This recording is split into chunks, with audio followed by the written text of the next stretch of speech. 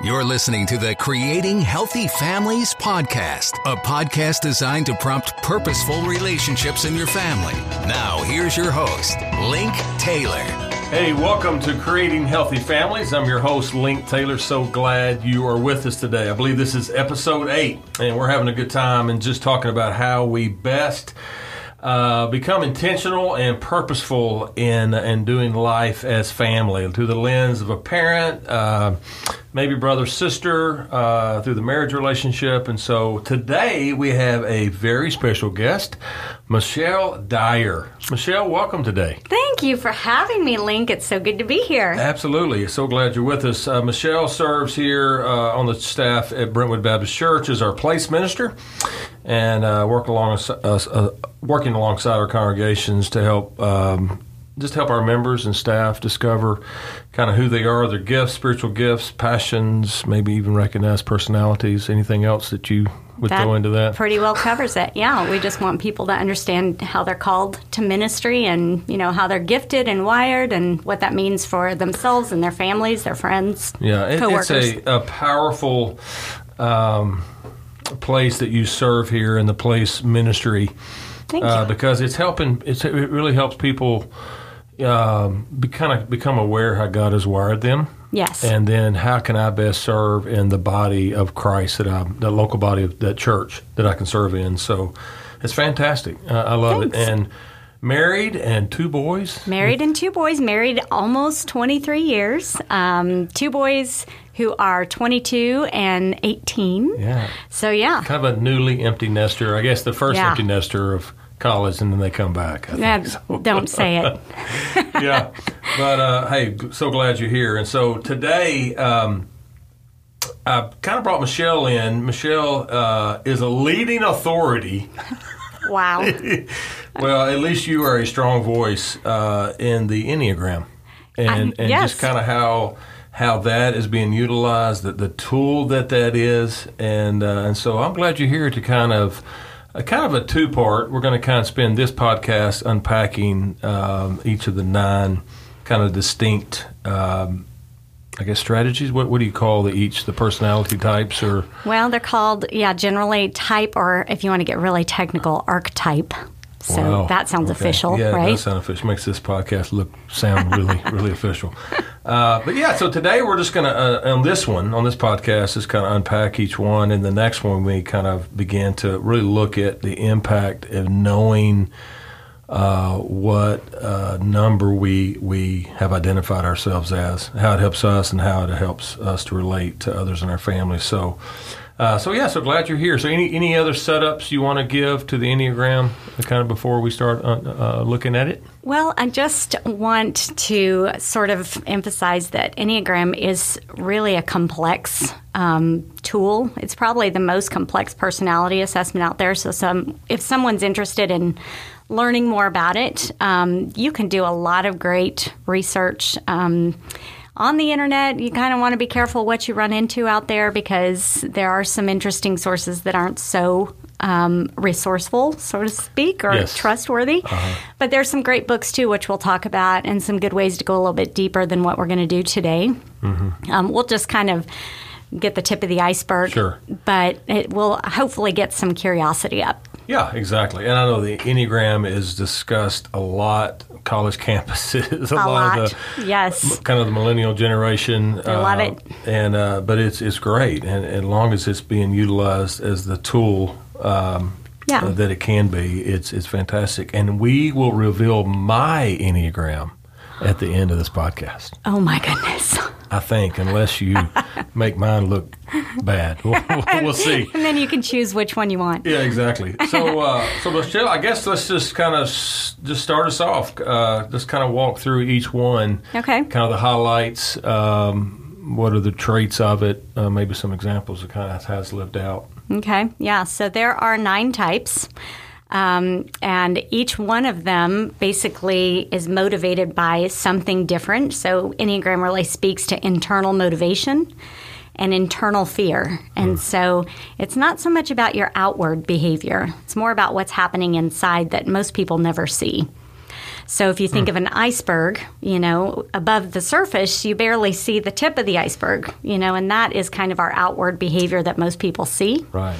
But the inward behavior, the fears, the defense mechanisms, the, motivators, those things are things that most people don't ever see. And that's what Enneagram seeks to help you understand. So this is going to be great. As we look through the lens of our family members, that we all have these various personalities. Yes. And so when we react, when we say things, how we feel, it's so good when we know these things. So as our listeners are kind of listening, kind of be thinking through the lens of maybe what you might have. And I think Michelle's going to share at the end of this one or the next one kind of some assessments that you can take to help identify what you might be. So right, absolutely. Anyway, go ahead. So we'll start and just kind of go through the 9 types. I'm just going to start with, and they're numbers. So it's 1 through 9. So number 1 are the reformers. And these are folks who are really rational.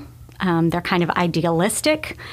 They're principled and purposeful, but they're very self-controlled and, conscientious about what's happening around them. Somewhat perfectionistic, so these are quality-centered people. And they really are motivated by doing what's right, and they're good at seeing something that's broken and doing their very best to find, to problem solve and to fix it.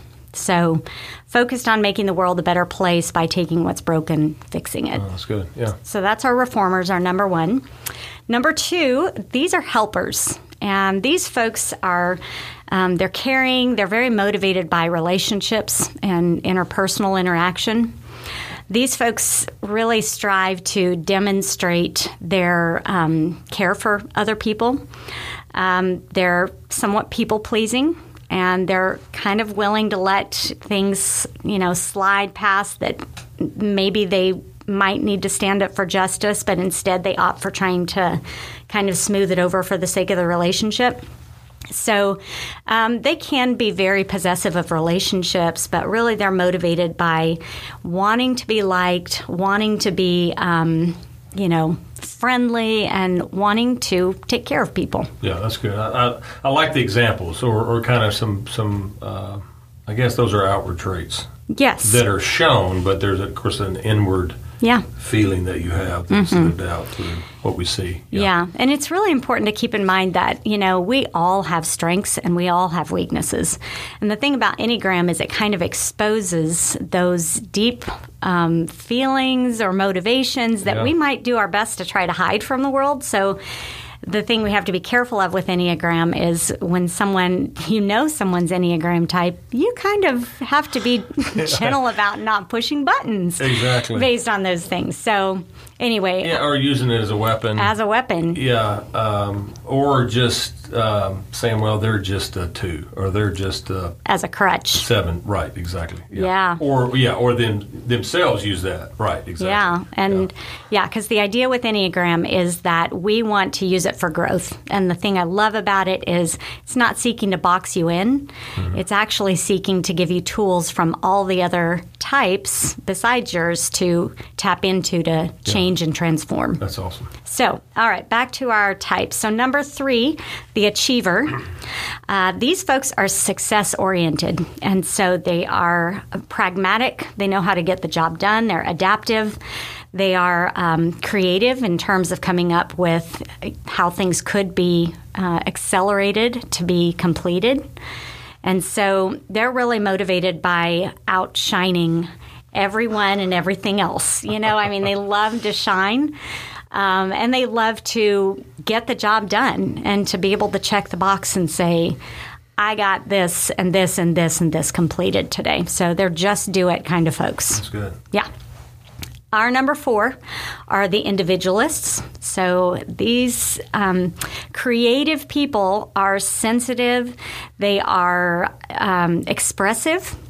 They really do see the beauty in the world. They are good at, they're humorous a lot of times from a witty perspective, and they see the world a lot different than the rest of us do. They're very introspective. They know what they are feeling. They are in tune with their emotions. And they can, sometimes be a little bit highs and lows, not necessarily dramatic, but they really experience those emotions. So it's fascinating because I know some of these. The more I talk about it, I think the more I realize that I don't know these, but I do know enough of the characteristics of these, and knowing people that have know the number they are. It's fascinating to hear you talk about these. I'm like, yes, that is that person. Yes, exactly. Not a judgment. It's just it is what it is, and it's exactly. It's fascinating when we know that, and we recognize how they're wired and how God created them, and right, and just as many positive traits as the uniqueness of that, right? There may be challenges, yeah. So 4s are really motivated by being unique. They pride themselves on being different than the rest of the world, maybe a little bit of nonconformity happening there. They don't want to be just like everybody else, so march to the beat of their own drummer. Right, wow. Okay. So number 5 are investigators. So 5s are intensely thoughtful. They're really, most of the time, cerebral, intellectual, very perceptive about the world and how it works. They're innovative. They really are more to themselves, so a lot of times can come across as being a little more isolated. They wake up each morning with a finite amount of energy for people in general. So most 5s are introverts. And they just love to learn. They love to explore. It's all about knowledge and understanding for a 5. That's great. Yeah. 6s are the loyalists. So 6s are, honestly, in my opinion, 6s can be kind of the most complex personality because they... Now, you've called me complex before, but I'm not a 6. But you're the other complex personality. Okay. All right. So 6s... I think you called me complicated one time, but I won't But you're not holding that against me, right? No, I'm not. I meant it as a compliment. 6s are very committed to seeing all the what-ifs. So they are contingency planners. Mm-hmm. They are good at protecting themselves, but they have a real we perspective, meaning they look at the good of everybody else around them, where some of the other types are kind of looking out for me. Wow. 6s are looking out for we. So I like how that's phrased, yeah. Yeah, they're, responsible. They are... maybe a little suspicious at times. They're not going to accept something at face value. They're inquisitive, trying to make sure that something is what it appears to be. So they're really after safety and very motivated by keeping themselves and others safe.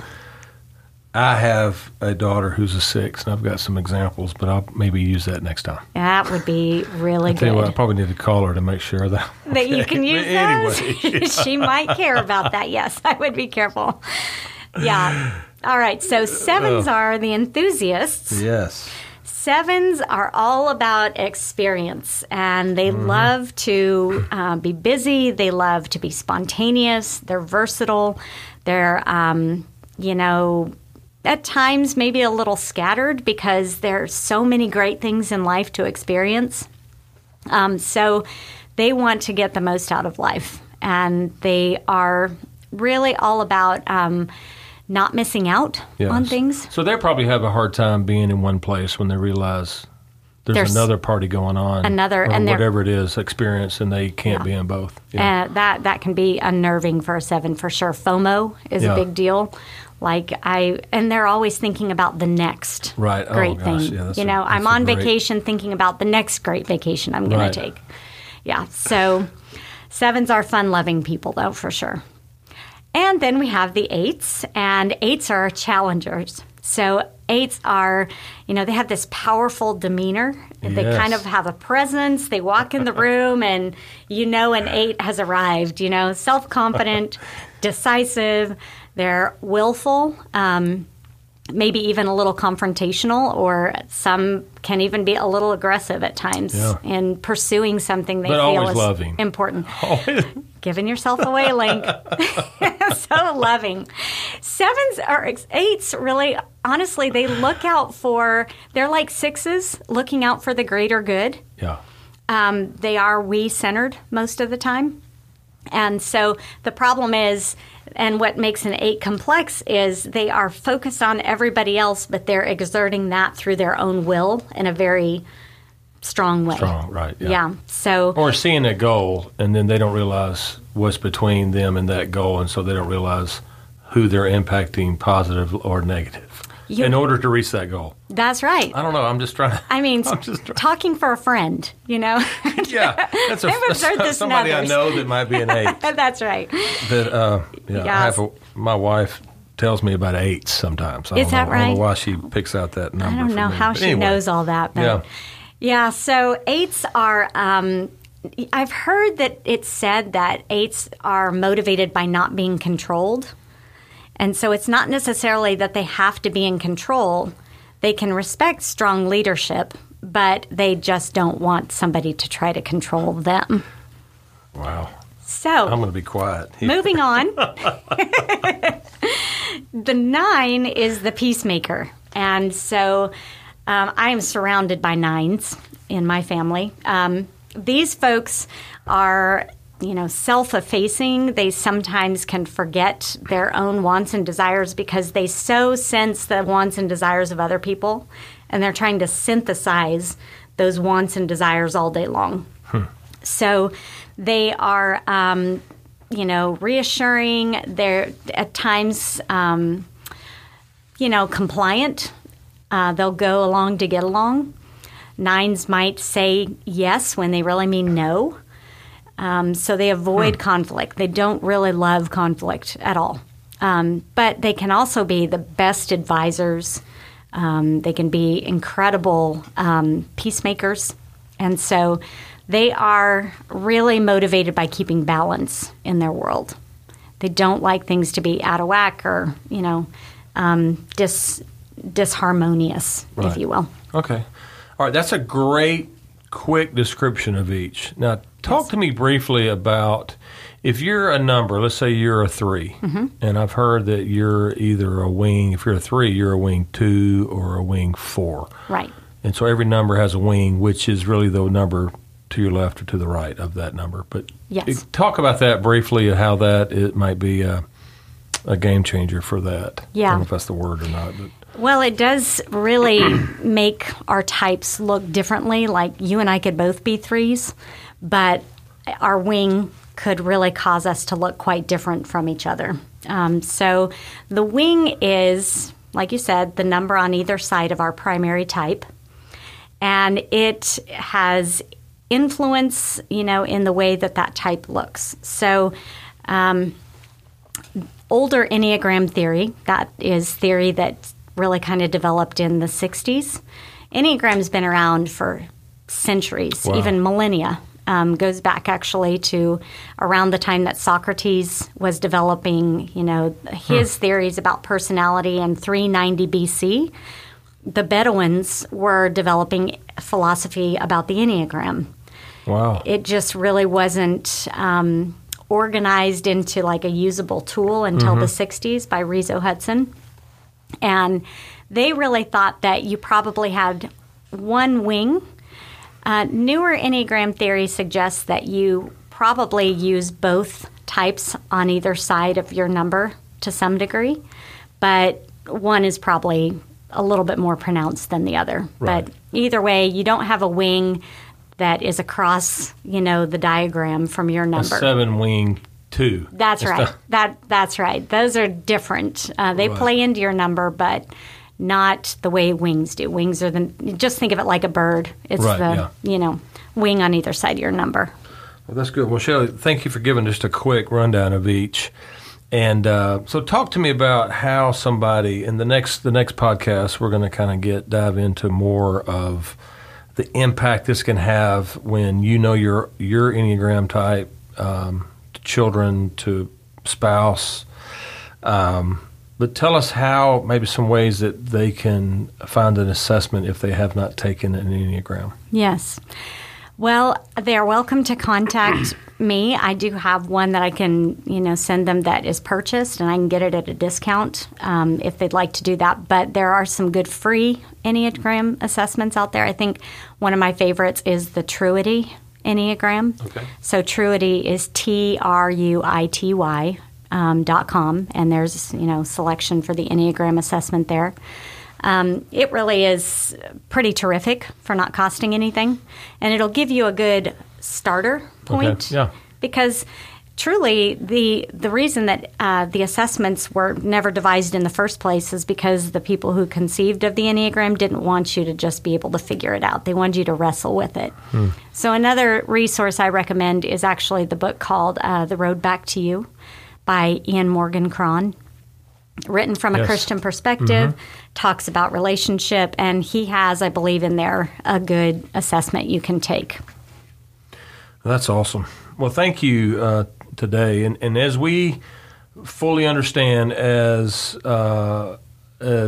people who understand who we are in Christ, and that we understand that God has uniquely created us and wired us and knitted us together, this is a powerful tool to continue to kind of peel back the layers, really, of God's creativity, and how He has brought us together and all these unique personality types. For it's not boring when we're all just we're not the same. It's not monotone, and so the better we can understand how God has wired us. Why do I feel this way? When somebody says something, why does it cause joy, or why does it cause, angst in me? I mean, just all these things that we can kind of have a better grip on why God has made us the way we are, and what purpose we can use in knowing how we are wired and how we relate to others. So just our listeners, I think, and I'm pretty sure that Michelle's probably has landed on maybe some things that kind of resonated with you if you've not taken the Enneagram, and so encourage you to take the assessment. But just want to encourage you to continue to explore your family, why you're in the family you are, how we can best communicate and encourage and walk alongside other family members. So we thank you for your time. In the next podcast, we're going to begin to explore more of the Enneagram and how it affects our families. And it's a privilege to have you with us today. And don't forget, wherever you are as a family is a good place to start. We'll see you next time. Thank you.